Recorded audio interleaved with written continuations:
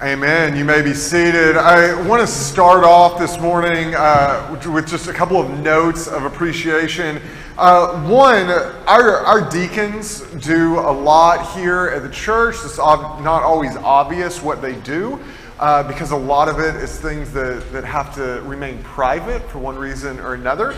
But one of the things they do is facilitate our communion here at Byfield Parish. I want to say thank you to them for coordinating that. And not pointing out specific things here, but one of the really awesome privileges of being a pastor here at Byfield Parish Church is just getting to see the small acts of love that people show one another within community. And there were a couple of those, those things are always happening, but there were a couple of those that are really striking to me over the past week or so. That I won't go into, but one of which I will share. Last night I was giving my oldest son Josiah a ride home from youth group, and Henry Woolley, we were giving him a ride home as well. Me and Matt kind of trade carpooling duties for youth group, and Henry was like, hey, Caleb Murray has actually been doing the projection a lot recently. I had said thank you to Henry a couple of times for doing that. He's like, actually Caleb's been handling that.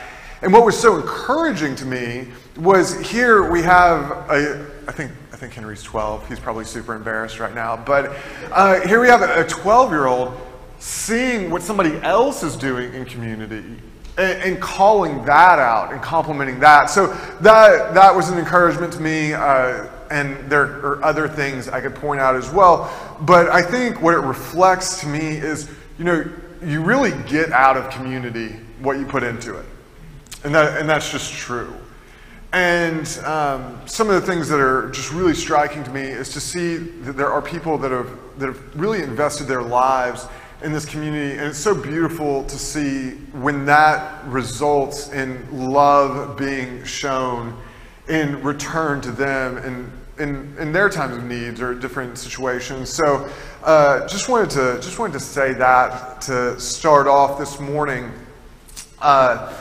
Now, getting into the sermon, years ago, I went on a youth retreat as a leader. Now, my responsibility at this retreat, this was before I was in any sort of full-time ministry, was keeping, I think it was about a dozen 7th grade boys in line for a weekend. You can go ahead and laugh. Yes, that's a funny experience to have. And I felt like a success at the end of the weekend. None of the boys died because of their own decision making. I did not kill any of them, so that felt like a win, right? But other than surviving, I actually don't remember much about the weekend.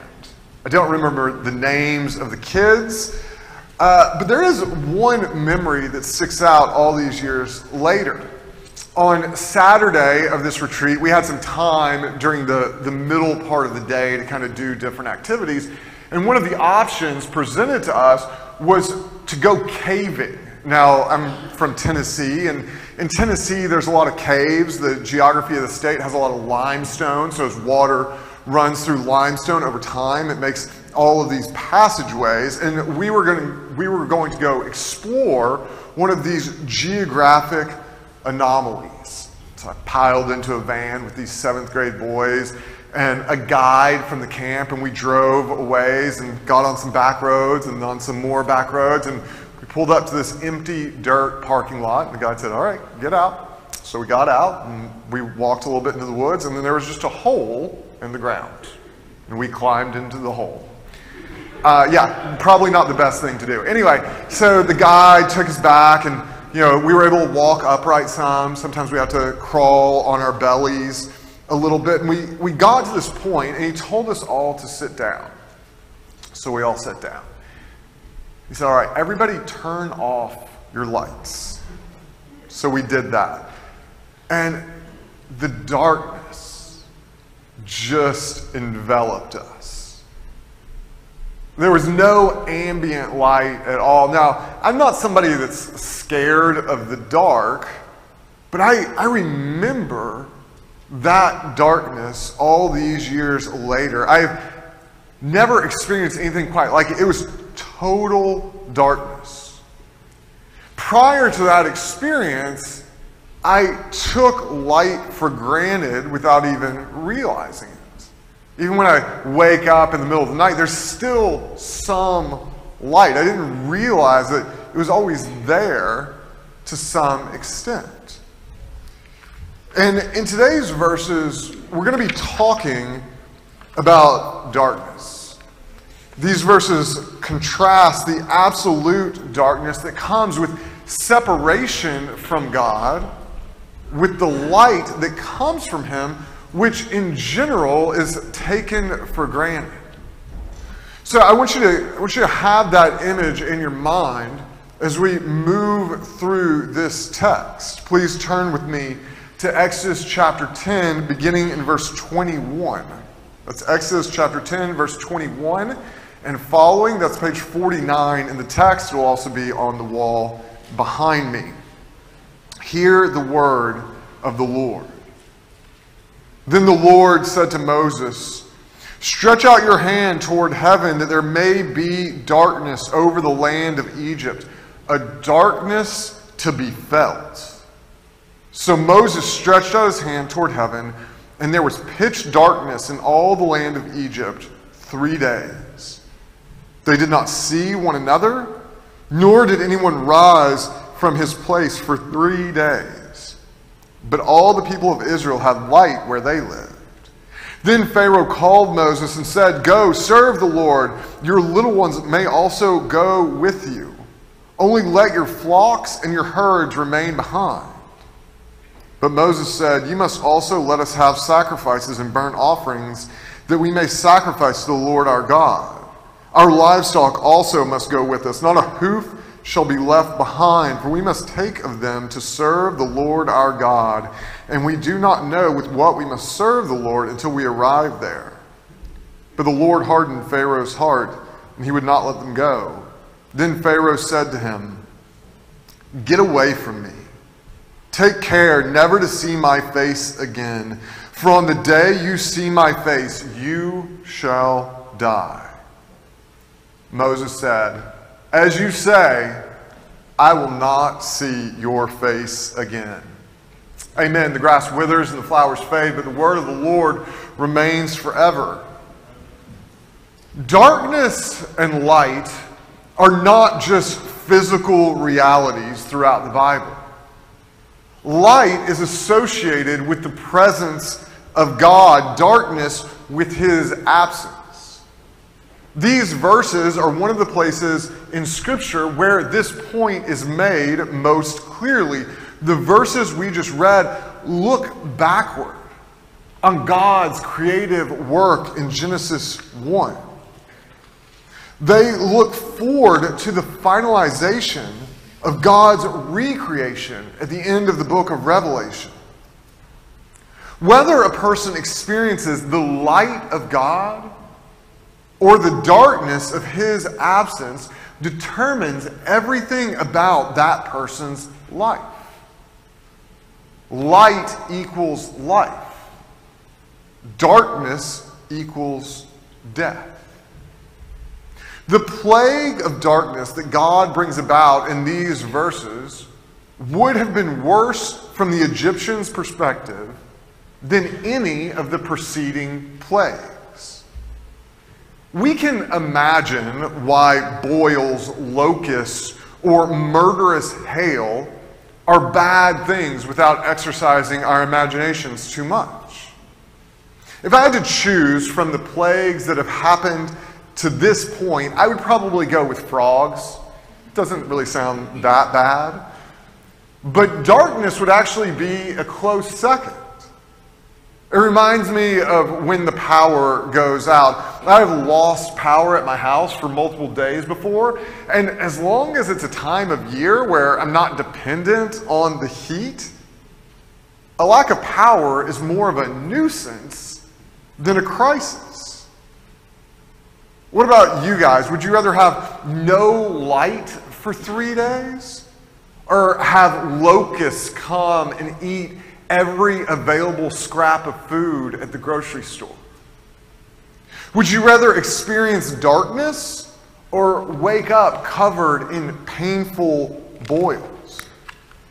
The modern lack of concern about the absence of light is very much a product of our capabilities. We can make our own light when no natural light is available. We just flip a switch. When it is dark outside, we just watch TV or mess around online. In the ancient world, darkness was only associated with bad things. The absence of light was a source of terror. Once the sun went down, people were almost completely incapacitated. Traveling in the darkness was nearly impossible. Even if you had a torch, I don't know if you've ever had like a torch or something like that, but it only lights a very small space around you. Wild animals would come out at night that could hunt and kill you. Criminals did the same. The extent of their fear is hard for us to imagine. In his commentary on the book of Exodus, Douglas Stewart writes, ancient people considered confinement in darkness a grave punishment from God, even a sort of sometimes purposeful force, and associated it with death. The darkness that happens when Moses stretches out his hands is a darkness to be felt. A darkness to be felt. God is not trying to be subtle with this plague. He is warning Pharaoh and the Egyptians with the darkness they most fear. God withholds the most basic element that makes life possible. They didn't know about oxygen or other physical substances that we associate with life. For them, light was what was necessary for life. All of God's other attempts to get Pharaoh's attention have not changed his behavior. The removal of light is a significant escalation. It is a reminder of a fundamental underlying truth that Pharaoh wasn't aware of. In all the previous plagues, God changed something or sent something to the Egyptians that was problematic. Darkness isn't something God sent. It is what happens when God takes something away. Darkness is the lack of light. Through the physical processes, God maintains He is the source of light. Without God, light is not something that exists. By taking away light, God is withdrawing the common grace that makes life possible. The Gospel Coalition tells us common grace includes all the undeserved blessings that natural man receives from the hand of God. Rain, sun, prosperity, health, happiness, natural capacities and gifts, sin being restrained from complete dominion, etc.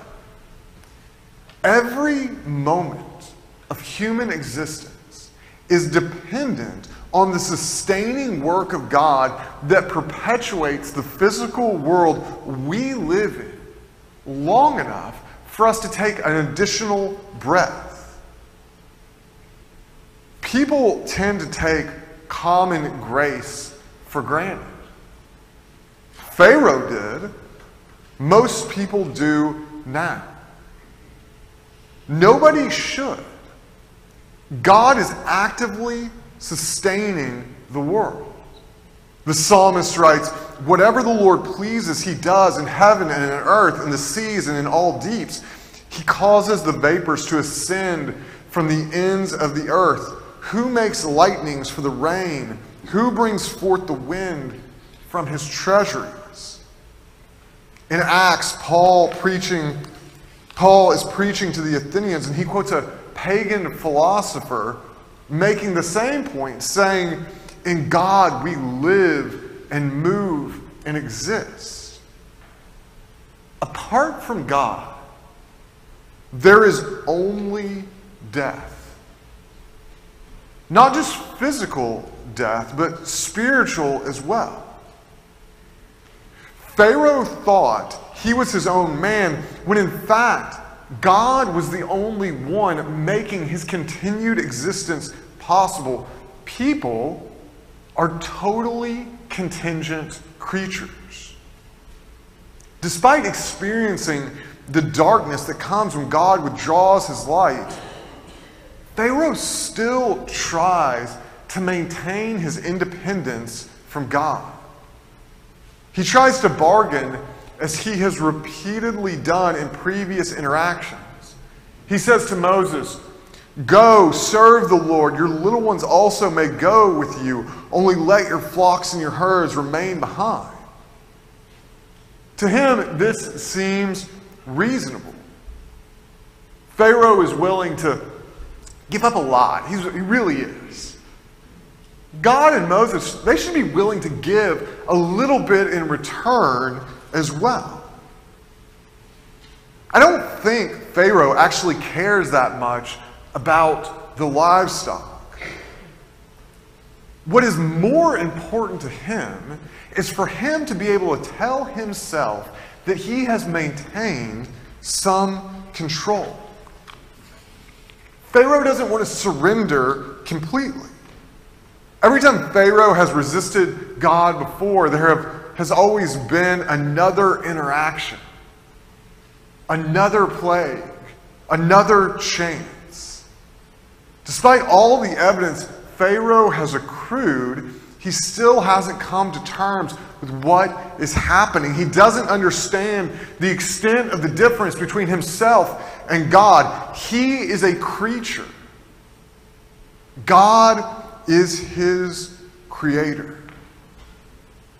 Pharaoh has confused God's patience with weakness.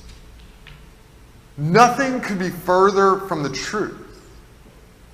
Pharaoh is still breathing because God is strong enough to maintain his life, not because God is too weak to take it. All God would have to do is stop sustaining Pharaoh, and he would simply cease to exist. The removal of light shows not just that God can take Pharaoh's life, but that Pharaoh is dependent on God's mercy for his life to be maintained.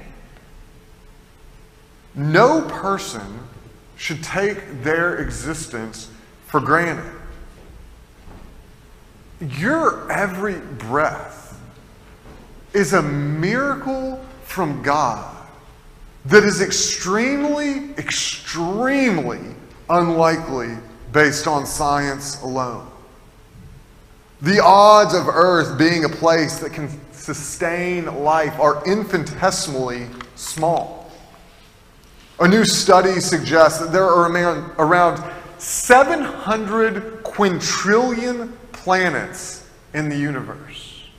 700 quintillion, but only one like Earth. 700 quintillion, in case you're not aware, is a 7 followed by 20 zeros.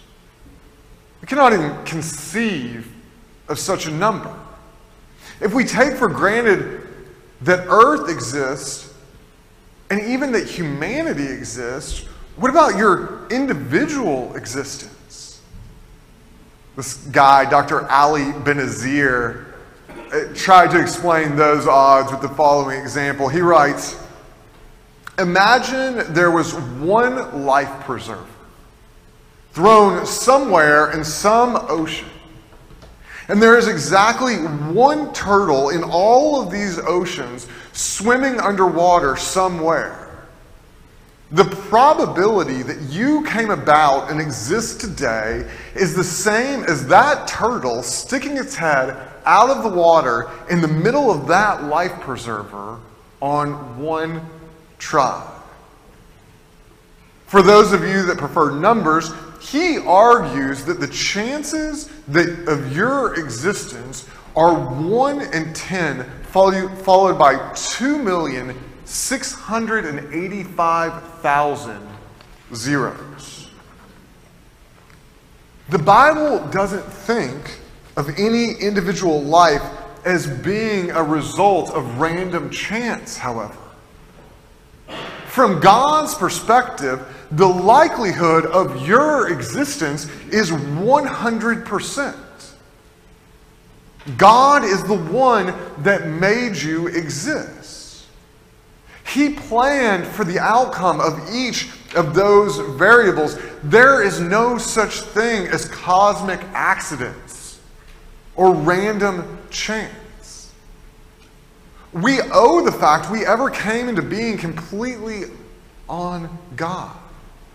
Our creation transcends the creation of just biological material. Genesis states that God breathed his life into human beings. A huge implication of God creating us is that we are not our own. This is the central fact it is so easy to struggle with. No person has any rights in relation to God. He is the potter, we are the clay. The only reason we can act like we are our own is because God doesn't immediately destroy us for our defiance. We have no rights in relation to God. We are totally dependent on his patience. Pharaoh makes clear that he wants nothing to do with God, his creator and sustainer. He says to Moses, "Get away from me. Take care never to see my face again, for on the day you see my face, you shall die." Moses is God's representative. Pharaoh sends him away like he would one of his slaves. This is truly ridiculous when you consider all that has happened in the preceding chapters. Pharaoh is still talking like he is in control. By sending Moses away, Pharaoh is making it clear he wants nothing to do with God. He has learned nothing. His life is dependent on God. He is cutting himself off from the source of life. Pharaoh's desire to be his own man is physical and spiritual suicide. In response to Pharaoh's dismissal, Moses says, "As you say, I will not see your face again." Moses' words reflect God's position. He will not force his presence on Pharaoh. If Pharaoh insists on having nothing to do with God, then God will oblige. He agrees to Pharaoh's boundary. God, speaking through Moses, does not agree with what the consequences of that boundary will be. Pharaoh had said, "On the day you see my face, you shall die." In response, Moses says, "I will not see your face again." By insisting on separation from God, Pharaoh is willfully choosing darkness. Not the temporary darkness of the most recent plague, but the permanent darkness of death. Through his refusal to acknowledge God's lordship, he has signed his own death warrant. Death is a result of willful separation from God. The terrifying truth is that every person has separated themselves from God through defiance. All exist in darkness apart from God. Pharaoh is not an exception. He is the rule. His story is more well known. It is not unique. Every person has refused to acknowledge that God is their sustainer and creator. We have negotiated. We have defied. Death is the inevitable outcome of our inherent desire to exist independently of God. The only reason we don't see it more clearly is the common grace of God which sustains us. This buys people time to recognize the folly of their ways. It doesn't delay the inevitable. Separate from God, there is darkness and death. All have been separated from God. All-consuming darkness is inevitable. We can't prevent it. Our salvation is that Jesus entered death on our behalf. Jesus himself existed in the 3 days of darkness between the cross and the resurrection. Today's verses look forward to that occurrence. He experienced death so that we would not have to. His separation from God was absolute. Jesus dealt with the result of our defiance so that we could participate in the life of God the Father. Apart from Christ, no hope is possible. Through him, abundant life is guaranteed. Jesus says in John 8:12, I am the light of the world. Whoever follows me will not walk in darkness, but will have the light of life. Jesus, the light of the world, is the only solution to the darkness. The light of God, exemplified in Jesus Christ, is more powerful than the darkness of death. We do need to recognize the light that makes life possible is not a given, it is a gift. All life continues to exist because of God's sustaining grace.